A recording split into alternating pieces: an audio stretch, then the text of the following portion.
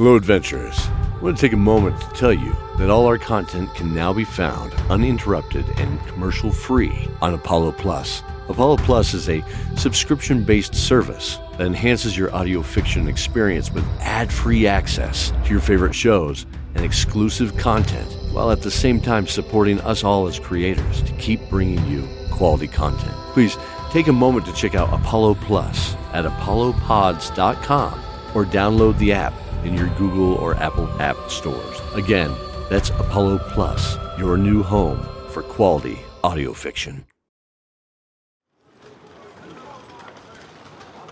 Hello, adventurers. Welcome back. I see you have your pack and a fine sword at your side. Ready to set out to visit our friends in Garnet Keep, no doubt. Well, let's not keep them waiting. Where is it, you ask? Well, only a few moments in the east, where the sun rises out of your fondest wishes and deepest dreams. Can you take this note with you? It's a letter of thanks to our supporters and patrons, including the knights and champions of their order: J.D. Rose, Return to Sender, Corey Fouch, Daniel Nichols, Haley Munoz, Brian Dowling, Storm Cone, Jolene Fresquez, Delaney Flanagan, and Rory Christensen. And many more of their Shield brothers and sisters are in the show notes. Please help me spread the word that others can join us supporting all our shows at goodhamproductions.com. Now that's some good ham. Thank you, my friend. Now up. There. Now off you go. Wait. It's best you know before you ride off that you are heading into a calm before storms. That dangerous time where the blades of the future and wisdom to use them are forged. The Dark Army has gone very quiet, which can't be good after the great battle of Garnet Keep last season, but hopefully has bought us some time.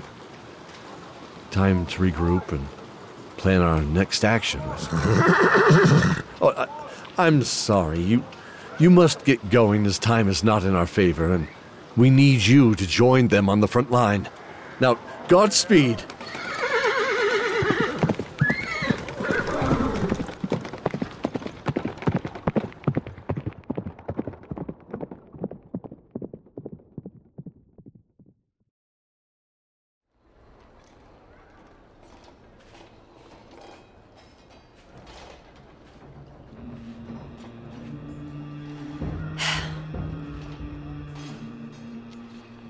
Dawn of Dragons, Season 5, Episode 1, Heartstones. The noon sun was welcome as it graced the cheeks of those walking in the courtyard of Garnet Keep. The smell of the afternoon bread baking in the kitchens drifted on the mountain breeze. Soft, faintly aromatic herbs like lavender and sage mixed with the nearby pines around the lake just behind the walls. The sounds of the day were lively and welcoming. People bustled around and engaged in conversation as they passed by. They did so with smiles, in many cases greeting each other as old friends. Dabria found herself looking at the temple to the Night Lord. I'd probably get in trouble asking you some questions, but... Her hand went to the single goat's horn that hung around her neck. She felt the ridges that led to its singular point and could remember so many years ago when it first found her hand. She remembered that day when she was about 15. She had fought with another young officer in the mess hall. Ha! What's she doing? Yeah. Hey, you ain't gonna eat that, so give it here. Now! Stop! I said now! Hey! Give it to him! No!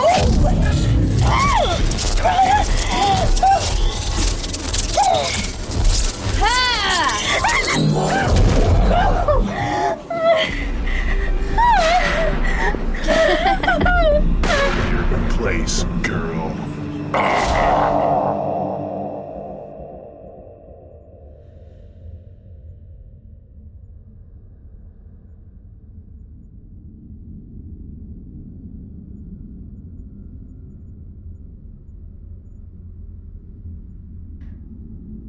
Oh. Oh. Oh no. No. No. Hey, help! No! Dabri awoke with her head throbbing. But more important was the pain in her knees and at the small of her back. A matching pain. She felt the weight of her limp body, which had wedged itself upright in the narrow tube of coarse stone she was surrounded by. Her eyes opened sharply, her hands grasping for any clue as to where she was, only to be enveloped in darkness. A darkness only broken by a grate just outside of her reach. Realization set in like a hot wave. The oubliette. No. But... To forget. That's what this place was for. The singular tubes scattered about the floor of the lowest dungeon would take those who were troublesome and forget about them for a while. Topped with a cold forged grate, they would not allow spell work or the Fae to pass, as well as any physical escape. She felt doomed. Dabria felt around for something, anything, that could give some comfort, she supposed. Knowing that there wouldn't be, she was suddenly surprised. What are you? She found what appeared to be a single goat's horn, or the end of a ram's horn, she was unsure, stuck on a small ledge of stone just behind her head. She wondered if it fell through the grate at some point, or maybe something worse. She shuddered slightly and focused on the new object in her hand, clutching to what she was picturing as her remaining sanity. Thank you.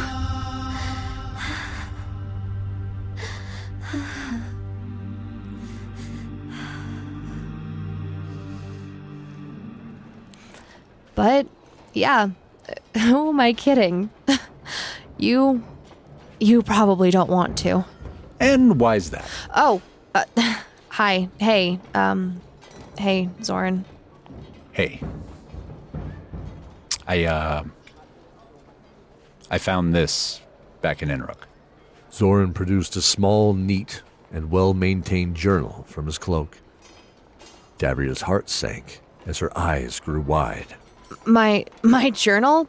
Did you read this? Well, I had to find out it was yours, right? Yeah, sure. Let's walk over to the grotto. Sure. I guess. The grotto was a 20-foot area under the southeast walkway that led from the keep to the parapet and was level with the third floor. The water was channeled inside to create a small water garden and a nice place to launch boats from.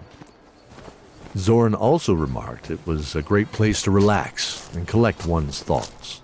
So, just to be sure, you aren't gonna kill me, right? It's that little girl. She just stares at me, then disappears. I can feel the daggers in me before I even notice her. Who? The quiet one. The one with the markings on her face. Ah, you mean Eddie. She's okay. I don't think she'll hurt you. I mean, she's only trying to... That's not what I'm saying, and you know it. I thought you said you read this book. You know, I think I need to go. It's clear that I'm not welcome, and it just would be best if Una and I... Whoa. Wait a second. You helped us come so far, and you are part of the team, right? We can have a talk to Eddie and... No. I don't want her to know. I can tell she wants me dead. Wait a second here. So the tough and cruel Mistress of Pain, the feared and respected centurion of the Dark Army, is scared of a little girl? That she could hurt you? I know you don't plan to hurt her, so... Zoran looked at Dabria suddenly, remembering her story from the Celestine Tower and later in the journal entry, talking about her and Cardalin raiding the small island. The same small island Mirak spoke of, where he and Eddie came from as sole survivors. His eyes grew wide in sudden understanding. No, Zoran. I'm scared I already have.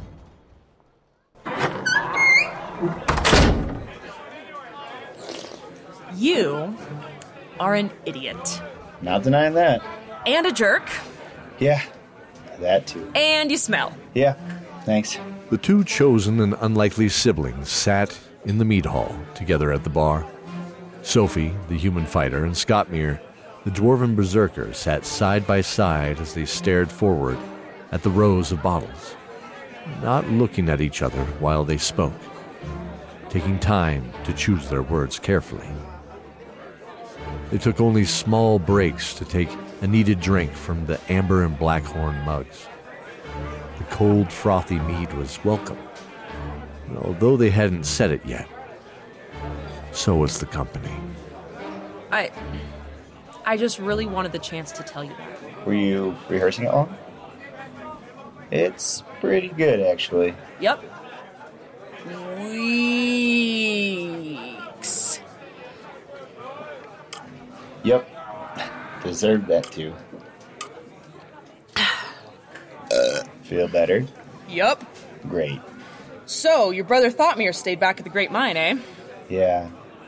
Father isn't doing well, and the family needs help. Sorry to hear that. It's okay. He's really old and set in his ways. Not to mention, this is where I belong. Of course. This is your family, right? What? Vash? Oh, hey, bromigo. Hey, Scottmere. The tall, dark-haired man stepped forward to clasp Scottmere's wrist in a warm greeting, and both had smiles on their faces. They hadn't seen each other since they rode through the Silver Maple Woods in the back of Vash's wine cart together. Sophie laughed at the fond memory. Good to see you, Vash. Wine business still going strong? You bet, Sophie. My pals just finished up the last of the current run, so I'll be staying here for a few days, helping out in the kitchen and more likely around the bar since Lamprey went back to Bell's. Well, it's good to have you here. Let's grab you a horn of mead. Now, that's the best idea I've heard all day.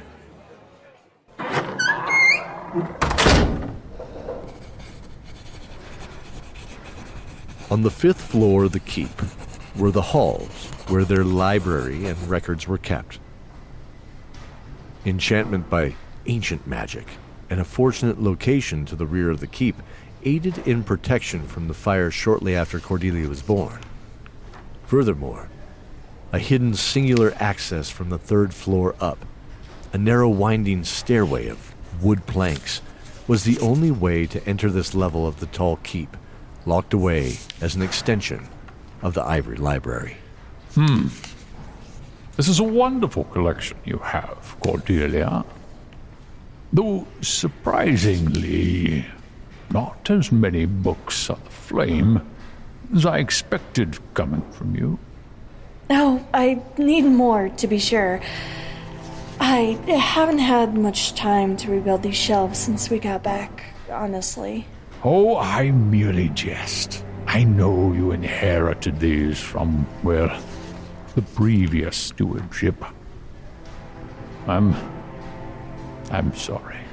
Oh, I know you didn't mean anything, Arya. I mean, I miss them, sure. Every day. But I like to think they're at rest now. Yes. The power of memory can bring them back to life, right? Hold on to those. And so, how did you find this place again? Oh, that... It was in here. She motioned to the dark square patch of lines on her wrist. As his eyes focused, he saw the shape of a book with heart and shield emblazoned on it. Ha! Of course. Your mother's spell book. Here we are. The Heartstones. One of which was familiar to you, correct? The green one. Come, let us explore and discuss.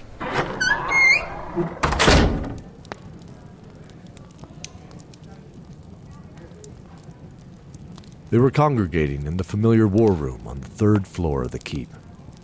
The red granite was illuminated with the tin oil sconces that were part of the wall, as well as by the fire in the great fireplace. Lions graced the edges of the mantel, with the profile of a knight's helm in the center, turned to look towards the window and out over the courtyard. So, 5 Heartstones then.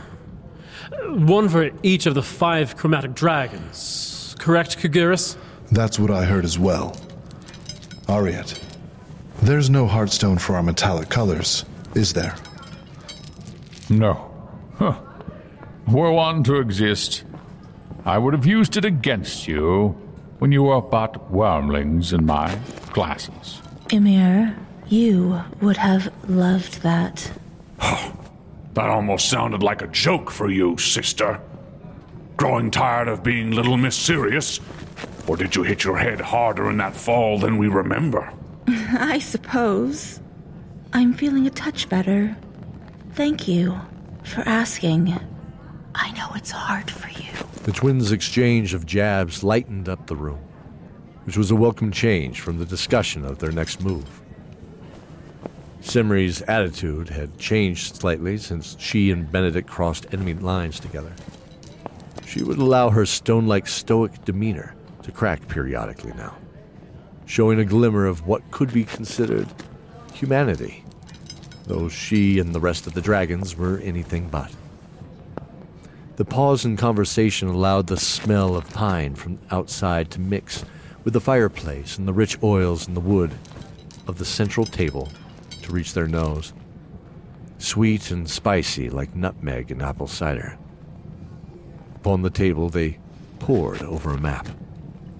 Regions were painted in soft pastel colors that had no natural meaning other than to help the eye focus amongst the vast regions of the known world. Well, I suppose we have to find these first. After all, gotta collect them all. Yes, the Heartstones are fragments of the original stone. The world forged itself. Not much is written about them, only that they exist and the Knight's forming had something to do with protecting them. Though how remains a secret. At this point, I'm open to any ideas. Around the central table stood Sophie, Scottmere, the dragons in human form, and their partners. Well, save one. There's the brass Kogiris, one hand on his jaw in thought, the braids from the corners of his mouth pinned by a single finger, and the quiet, secretive Una, wrapping herself up in her black robes, leaning on a long spear.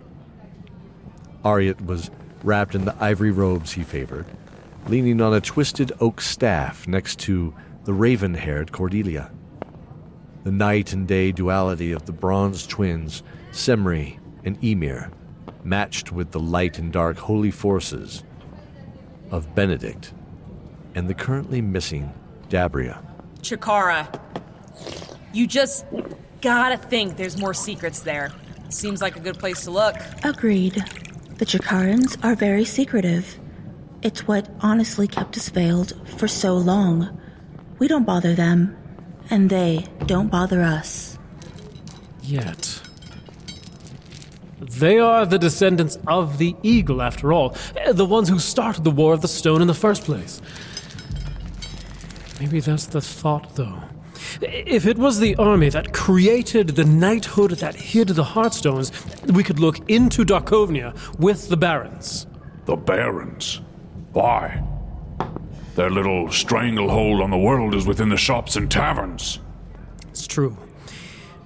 The problem is, I doubt any of the knights know where they are. Cordelia proved Lord Alvar and the rest are generations from even knowing half of the secrets in the Celestine Tower alone. Merchants, on the other hand, depend on bookkeeping and records. It would make sense that retaining the location of powerful objects would be in their best interest. Merchants and politicians, eh? I'd rather go for a stand-up fight any day over that. They make the arena seem tame. What about you, Scottmere? I want to visit my cousins in the volcano forges of Bloodwood. Something tells me bringing them into this battle could really help turn this around. But it's on the other side of the world. Yeah. If we are going to the old country, we should look to the north. The lost people up there may be able to assist if they ever stepped outside of their frozen cities. Ymir brings up a good point.